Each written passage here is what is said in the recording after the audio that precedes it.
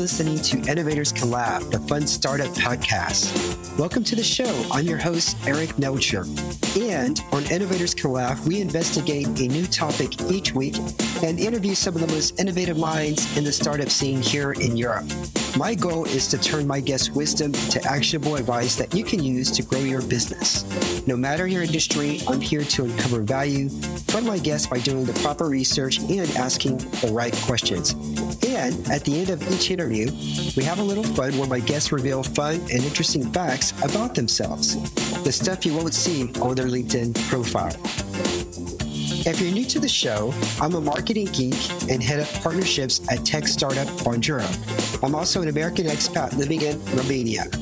If you're curious about other European startups and what they're doing to scale, gain customers, or things that they do to differentiate themselves, hit the subscribe button because you'll love it here at Innovators Can Laugh podcast. Also, you can play the Innovators Can Laugh game and have an opportunity to compete against other startup folks on Twitter. Just look for the hashtag Innovators Can Laugh.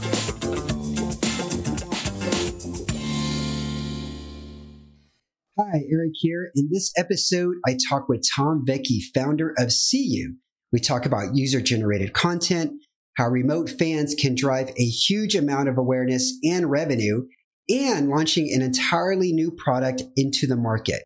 I found this to be a fascinating conversation as CU allows fans to be a part of the action and support their team in a very fun way.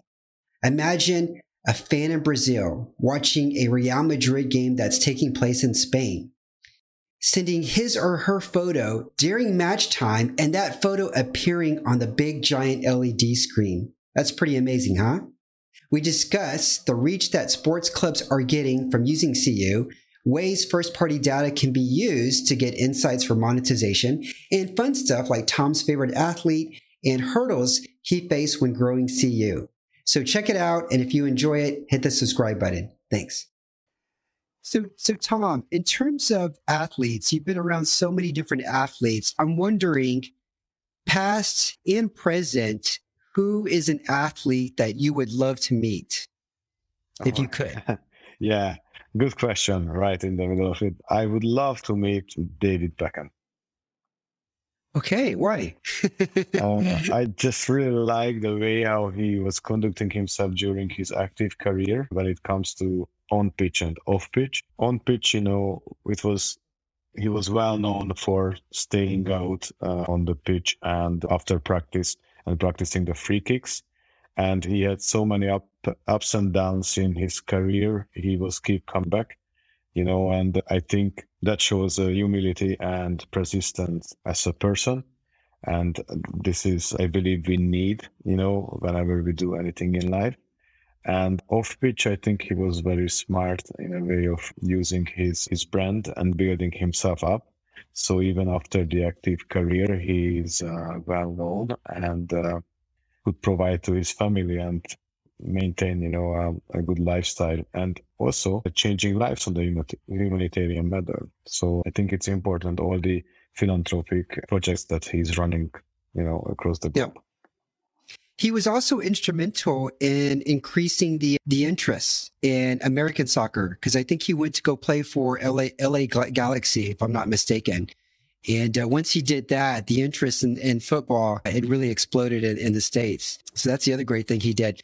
I was going to ask you, before we jump into CU, you worked as marketing director at FC Junior Sport.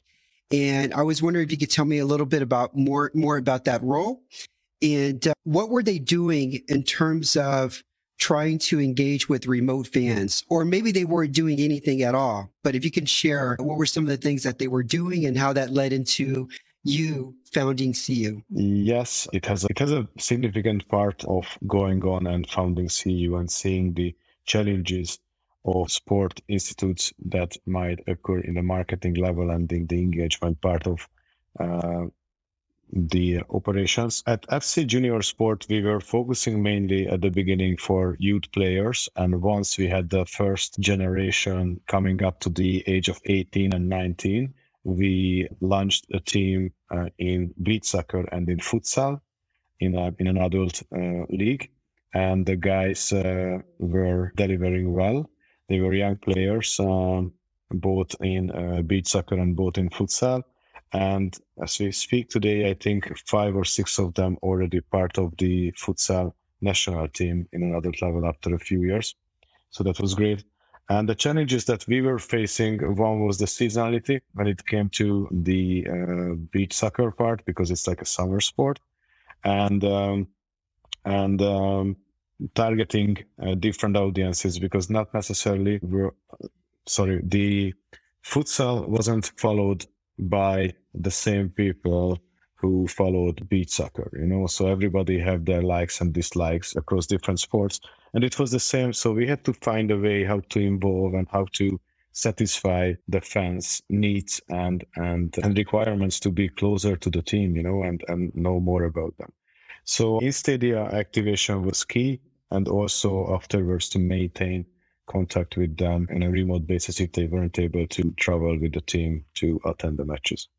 Can you give an example of what that looked like when they were not at the... We regularly streamed our matches and had the pre-match shows with different quizzes involving the audience. And also we were running like a virtual magazine for them. It was only soft copy, so it was only online. And they had a chance, to feature these kind of releases with their stories and how they came across of the club and why they are loving to be a supporter of FC Junior Sport. Okay, interesting. Okay, as it relates to fan engagement, what are you seeing now that brands are doing very well, and what should they be doing more of now that COVID has happened, in the past 2 years? Yeah, COVID.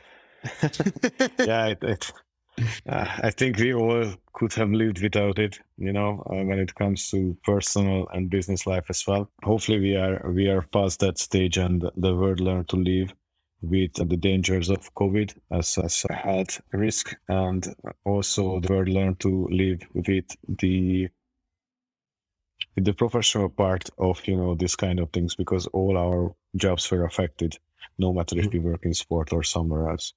And I think what they were doing well before COVID, they started to get, like a taste of it. It's the data-driven marketing and advertising, and also not going that far to targeting, the right audience in all levels. Obviously, they were used to doing it on social media platforms thanks to boosted campaigns, and they could have been well targeted, but it was more of like measuring the effectiveness of a campaign.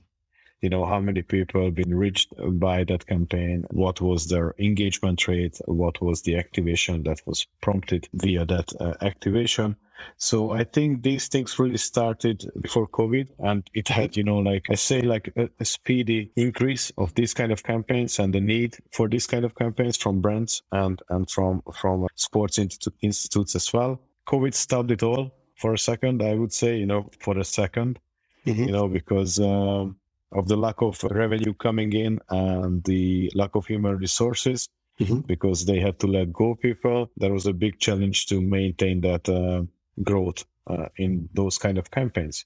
And I think nowadays, since I would say like mid 2021, the industry really started to focus on digitalization and digital campaigns, which could be well measured and targeted. So I think this is a trend. This is a trend which is on steroids right now, I would say. So forward-thinking, innovative brands and sports institutes really moving to this direction, and it's the matter of keeping up with them for the rest of the pack. I would say. Yeah. And when it comes to assessing or gauging the performance of these digital campaigns, what are the main KPIs that they're looking at to see whether or not this campaign worked? Is it more season tickets that are being purchased? What are they looking for?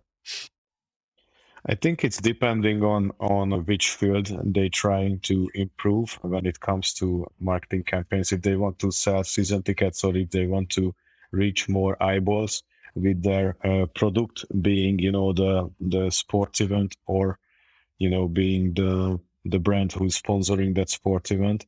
I think it's all depending on the campaign that they would like to run. I think It is important now to have a first-party database, simply because of Facebook, Apple, and even Google. Google are closing, the doors on user data and insights on the users.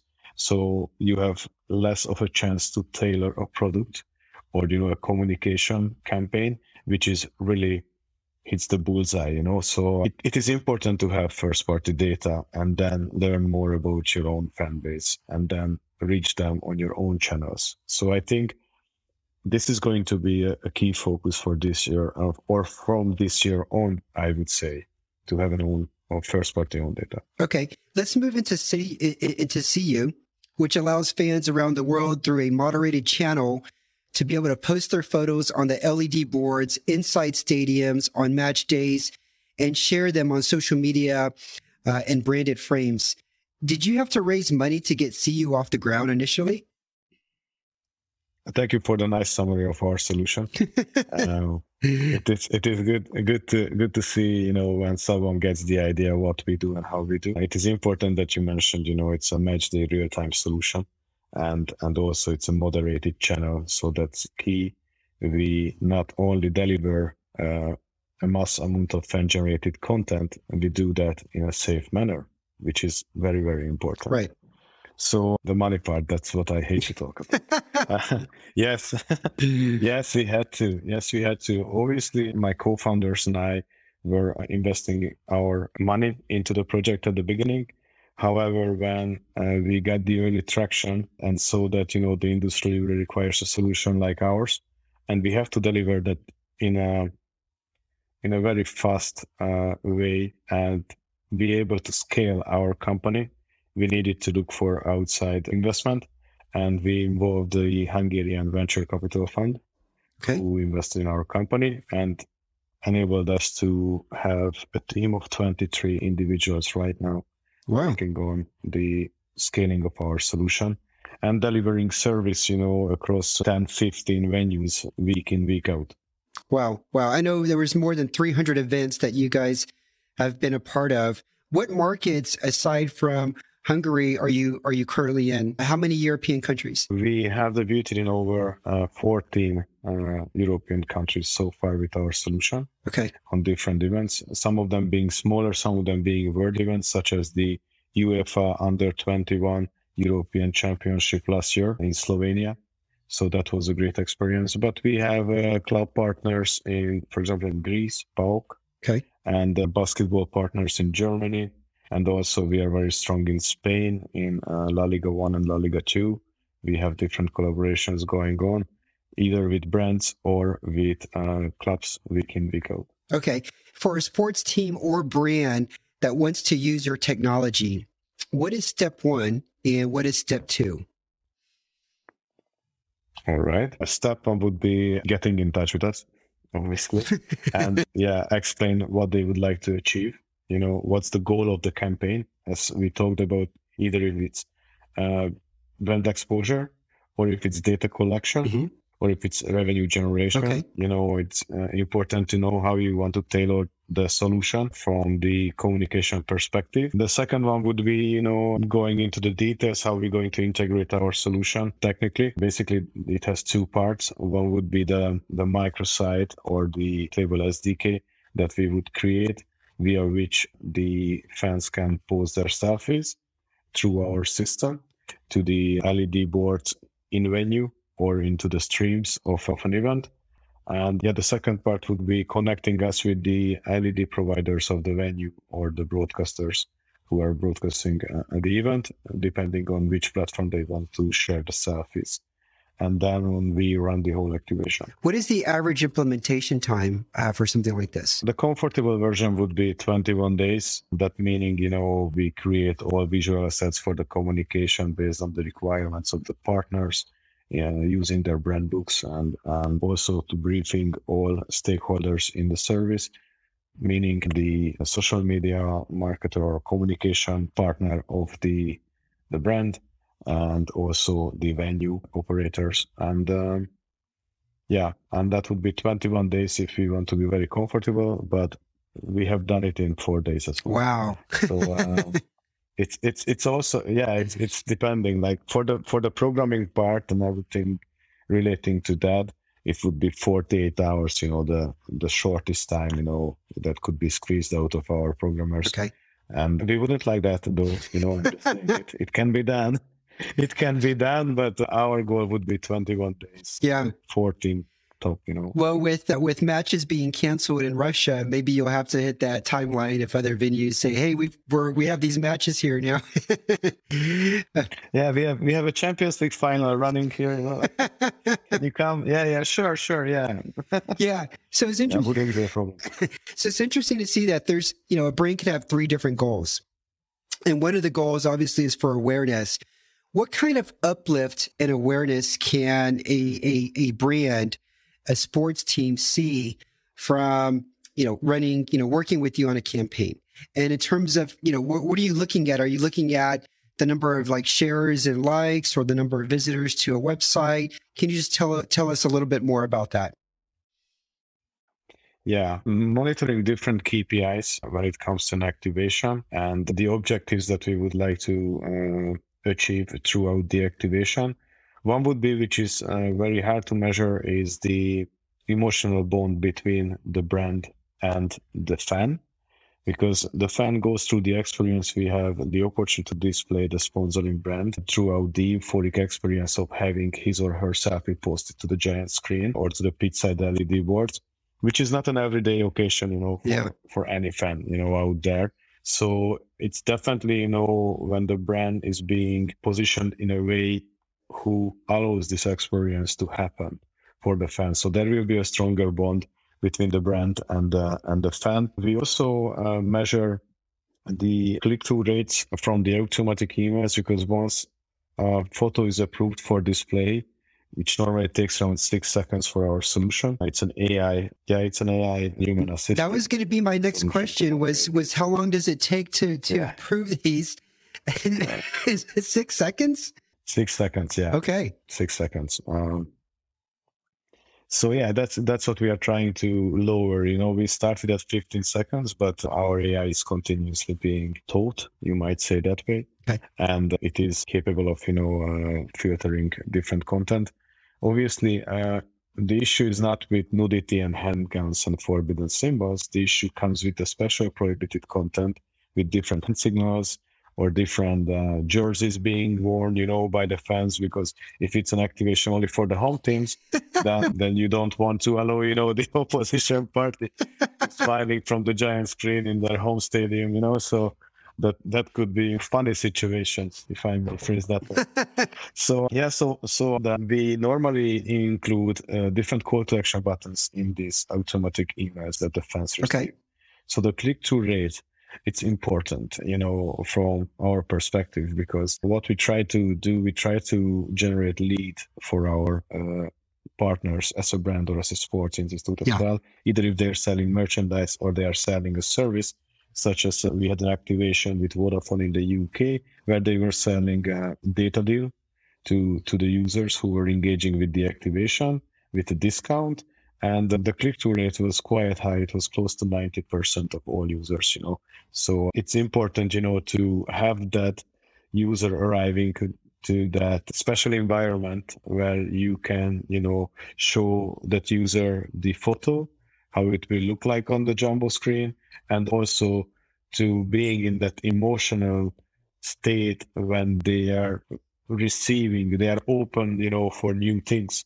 And I think this is a magic how you can, set that scene up when, the value proposition arrives and they are open to it. Because, you can try to sell, anything like a car to somebody who you are not preparing for a car purchase. You just walk up to someone on the street, hey, you want to buy my car? It won't happen. But, if you take him to, let's say, a car show and, let him drive a few other, cars and being that highly emotional state would be easier. Hey, don't you want to have that car, mate? Just as good as the one you had then. Also, it would be easier, So I think it's important. That's why click-through rate is a key measuring point for us. The second would be the number of people engaged with our solution from the in stadia and off stadia audience, so we could measure, how many percent of, the crowd we engage with our solution. If I have to compare it to in stadia audience, it would be close to 5 to 8% on average, if I have to convert that. And the third one, which I really like, is the organic engagement and reach of the fan generated. If you read any PwC or KPMG study, you can see that fan generated content is a key content when it comes to sports marketing and marketing. And what CU does, we provide high engaging, fan generated, moderated social media content on a mass scale. So basically what we see regularly when father and son takes a photo, then the photo is shared by our partner on their official channel. Mom comes, like, share it, tag it, comment it. My husband is the best husband. My kid is the best fan in the world, and that drives organic social media engagement. So if I have to put that in numbers, when it comes to our experience of entertaining over 130,000 fans so far with our solution, it would be like 320% more organic engagement on the fan selfies delivered than any other photo shared from the same event. So that I think that is key, I believe. So we had done some measures with different clubs and different sports, and around 100 fan selfies are perfectly capable of delivering close to 100,000 organic reach on social media, simply just because of the clicks, So imagine that, if you use that content thematically between match days, right? You have, like the father and son selfies, you have the, the family selfies, you have, the coolest fan selfies. There are different themes that you can segment out from a mass amount of fan selfies. You get those guys who are wearing historical jerseys. Okay, so then you can run a competition. Okay, which one you think, guys, is the best one? So there are different ways to use our tool and the content that... Oh, yeah. The social media team has content that could last throughout the whole season, probably just based on one sporting event that was highly successful.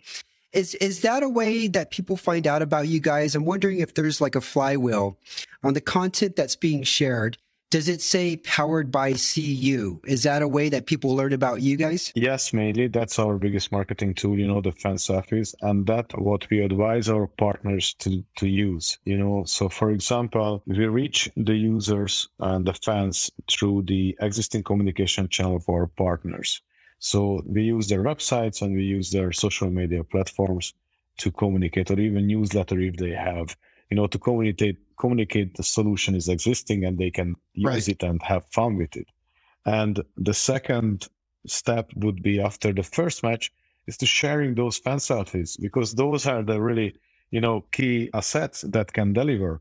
Because, we're going to reach the social circle of almost all fans included, in the activation, who are engaged with this.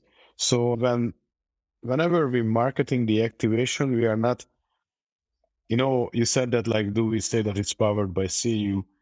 Most of the time we have a CU logo included, obviously, if we use our central platform to the source of the fan-generated content. But if we run a white label solution, we not necessarily include, like CU's logo or powered by CU. We prefer our partner to be very successful with the activation, rather than CU's brand being, like increased, and the towards. So Tom, you probably know this already. It's much easier to introduce on the market a service or a product that is already out there in some form. CU is an entirely new product. What were some of the challenges you faced in getting potential clients to see the value proposition in CU? And also, how did you go about finding the right customers? Okay. That's a question that I love and receive continuously in different forums. Yes, you are right. It's a challenge and a half in itself, because you are not opening a grocery store, which everybody knows. Or we say, I'm going to sell potatoes. Like, everybody knows what the potato is and what is it for. It's absolutely different when it comes to, like a solution that did not exist before. And what we do, we continuously educate the market about our solution and the benefits of our solution. And that is coupled with targeting the right institutes and brands, when it comes to implementing our solution. Obviously, digitalization is a one-way street, in my opinion, and I think many of us share that opinion. And there are brands and clubs out there which are sensitive to digitalization and have a digital strategy in place and the right colleagues to implement the newer solutions. And there are some institutes and brands out there who are not giving much about it yet, but they will, in a 5-10 years time. So we have to find those players on the market who are sensitive for innovation and new things. And we do that by continuously attending different summits and different forums, and also using advisors across different sports who would have, like a service already made available in the industry or in the region. So they would be able to point out those players in the market who would be interested in our solution. Because again, if you want to sell something to someone who doesn't want to buy it because not interested in it, don't have, the eagerness to learn, and change anything in the ways, unless forced. We've seen COVID, like forcing many clubs and many sport organizations towards the digital ways of conducting even their internal operations, and not only talking about sponsoring platforms. Because just an interesting statistics for you, in global sport, it is only 9% of all commercial platforms digital. Only 9.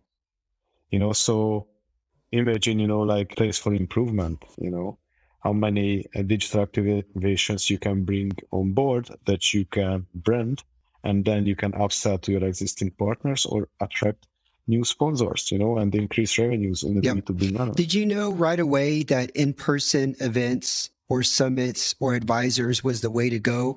Or did it take you a while to get there? Were you trying different approaches like cold calling and trying to get meetings with people one-to-one? Cold calling was the tool that I used at the very beginning of, our journey.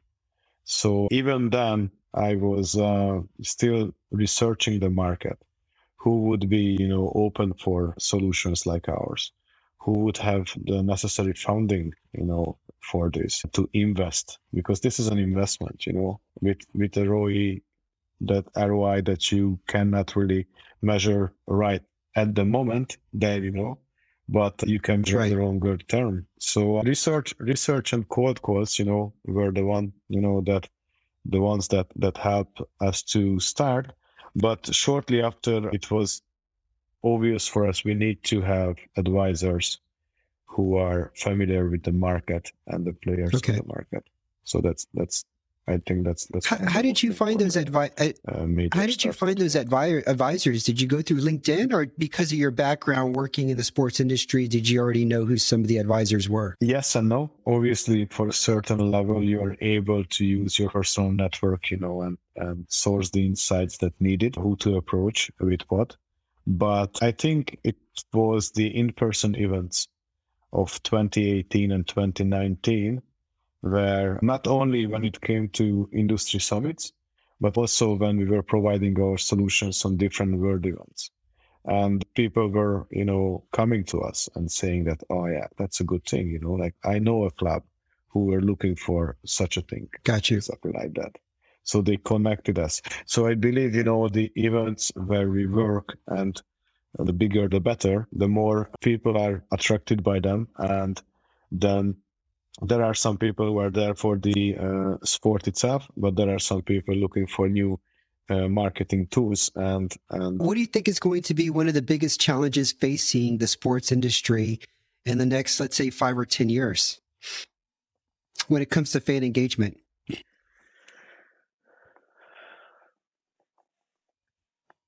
I think we already had a very fast changing customer expectations out there, with the hyper-speed digitalization, the way how we learned how to interact with Gen Z, and, the second screening and stuff like that. I think will continuously speed up.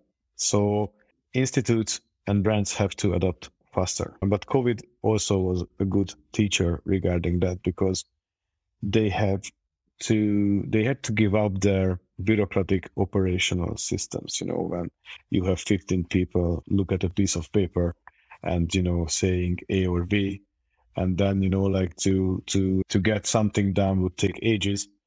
They were forced to quit those days or have that 15 people in one room, even in a virtual room, you know what I mean, and say, okay, we are going to do A, and that's it. So I think the challenge would be, continuously keeping up with the rapidly speeding customer expectations and always providing the coolest experiences, and the best possible involvement for in-stadium and remote fans. And once if we pass that hurdle, I think remote fan monetization will be crucial. If we can learn how to monetize, or the industries can learn how to monetize remote fans, either if it's a sport club or if it's a sponsoring brand, they both have the goal of monetizing, right, at the end of the day, because they have to generate revenue to increase their performance, as an institution. So remote fans are standing for over 99% of all fans following a sport event at any time. Even in a domestic level, like you have, let's say, like 15, 12,000 people in Stadia, right? Or even more, like in MLS. But you have, like, I think over hundreds of thousands of people watching that match through streaming, through linear TV. And you need to find a way not to interact and engage. You also have to find a way how to monetize those, because those are like one of the biggest untapped reservoir of, the sports industry. Because you can sell tickets, you can sell hot dogs, you can sell, I don't know, like celebrity kickoffs, and things like that to anybody who's in the stadium, right? But that's just like a tiny, tiny bit of, the whole, which is out there, and just have to find a way. And digitalization. Are any brands right now that you're working with, let's say a fan uploads a video, it gets approved, it gets on the big screen. Afterwards, after they send that picture to the fan, are they following up with any sort of like promotion? Like, oh, get the club t-shirt for 20% off or something. Are they doing any sort of campaigns like that? One of our main partners is CD Leganes in Spain, and they're a La Liga club, and they are working very close with La Liga itself as well. And they know how to use, user data and how to use user interaction, and the insights that they can gain through our activation. Basically, we have monthly and quarterly reports on market intelligence, and not only the data gathered, and funneled into their CRM system, it's also the data on consumer insights, like what kind of brands they are wearing. Are they watching the match with friends or families? Are they watching the match from a pub or from home? These kind of insights we can gather. How many branded merchandise they are wearing? How many % of them are having baseball caps, and things like that. So these insights could help Leganes to release newer and newer merchandises. So basically, if we can see that, just give you an example, okay? There are 1,000 selfies coming in a certain period, and you have 75% of them kids, and those kids, 32% are wearing baseball caps, yet Leganes don't have a kids baseball cap brand released in the shop. Then we can say that, okay, guys, I think this might be something worth to try and invest, because the risk is lower that it's going to stay on the shelf, because we see on the numbers, your fans, in this moment, they are wearing these caps, So father and son would be happy. Now we have Father's Day activation with the club involved in that, like, let's wear the same cap, father and son, from Leganes, and snap a selfie and post it to the Jumbotron. So that could have been even better. But these kind of insights, we regularly share with them. and trying to help them to. God, I can see how brands can have so much fun with this. You know, Father's Day, so you have pictures with the dads. Valentine's Day, maybe you have the couples, you know, wearing the jerseys and sending in selfies and just matching all the different holidays to whatever themes it are. The social media person can have a field day with this. You made their job so much easier. Yeah, so much easier. Big time.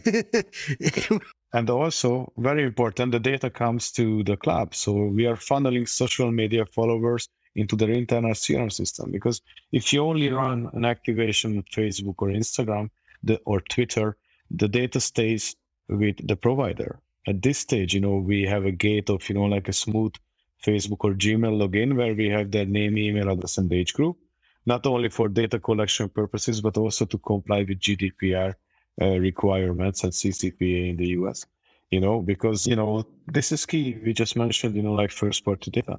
So you are not only giving them a high engaging fan generated content making machine, right? You are also funneling the huge social media follower base into their CRM system. Just give you a quick example on how important it is. Spotify is about to sign or already signed a new deal with FC Barcelona. And we have El Clasico this weekend, by the way. So Barcelona claimed that they have 350 million followers globally, right?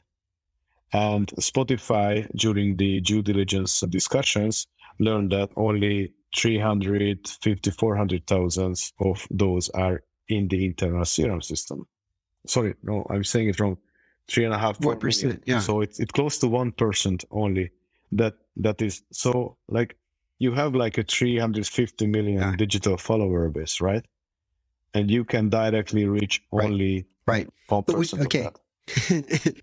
With your platform, now that the social media profiles will be tied to the individual's email or whatever, they're going to be able to see the quality of each person by segment. So they'll be able to know if a person that shared on Instagram actually spent more money maybe in the retail store versus just a regular fan that's not being tagged with Instagram or Facebook or Twitter. I think they'll be able to decipher that. And then they'll realize, oh, wow, from the people that are sharing this, let's try to get more people to share it on this platform because we know those people on that platform, they tend to spend more money. Anyway, that's just me thinking out loud, but I can see where you're going with the power of the data analytics, that in 5 years' time, you know, brands that are not using this information, that are not using data the right way, they're probably going to get left behind. They're still relying on money just from, you know, hot dogs and beer, which is not going to cut it in the future. Definitely. Okay. So Tom, this has been really, really engaging. Before we let go here, there's a couple of fun questions that I like to ask my guests so that way the audience gets to know them. The first question I have for you, it's a fill in the blank question. So fill in the blank for this question. A favorite childhood toy I played with was a ball, football ball, soccer ball, you know, soccer ball. I know. Not, you know, the. Yeah, I know. Most of the listeners are European, so they're going to know what you're talking about here. Okay. Second question I have for you here. It's another fill in the blank. Blank is something I wish I had known before I launched CU. Oh, that's a good one. Is there a timer running in the back? You know, like, I'll give you 20 seconds. I say it would be the insider knowledge of the industry. That would have saved us so much time. And give me an example on that. What do you mean by that? Like one example. Like, you know, we talked about having targeted the right institutes and brands in the industry, you know, who are open for innovation and digitalization. Now imagine me approaching many institutes and many brands who has no eagerness to do anything else, and me going there for a meeting, introducing CU 15 million times and getting the hand, you know, in the face. Or we think about it, you know, like let us call you back. So yeah, I wish I had that insider knowledge, so I would have saved some time, you know, from my personal life and also, you know, from the company's life, you know. Yeah. God knows where right now. That's part of the journey, Tom. Yeah. I know. That's what they say. Yeah. I know I wouldn't change it, but that's why, like when you had this question, you're like, I don't know if I would change many things or like, well, I think that's the journey that we have to take, with its ups and downs and with its challenges and also the good parts. I wouldn't change many things, about. Got you. That's why Tom, where can listeners connect with you and learn more about CU? I'm happy to connect via LinkedIn and also learn about CU, our official LinkedIn page as well. And just Google CU selfies, and you will see many activations coming to life in the past years, and also the happy fans across different platforms and different fantastic. Thank you so much for being on the show. Don't hang up just yet. This has been a pleasure, and everybody listening, I will chat with you next week. Cheers. Thank you, Eric. Thanks for listening to the show. If you enjoyed it, I'd really appreciate it if you could give us a review and star rating. Also, don't forget to sign up for the ICO newsletter at innovatorscanlaugh.com, where you can get the bio and details of each guest. Thanks.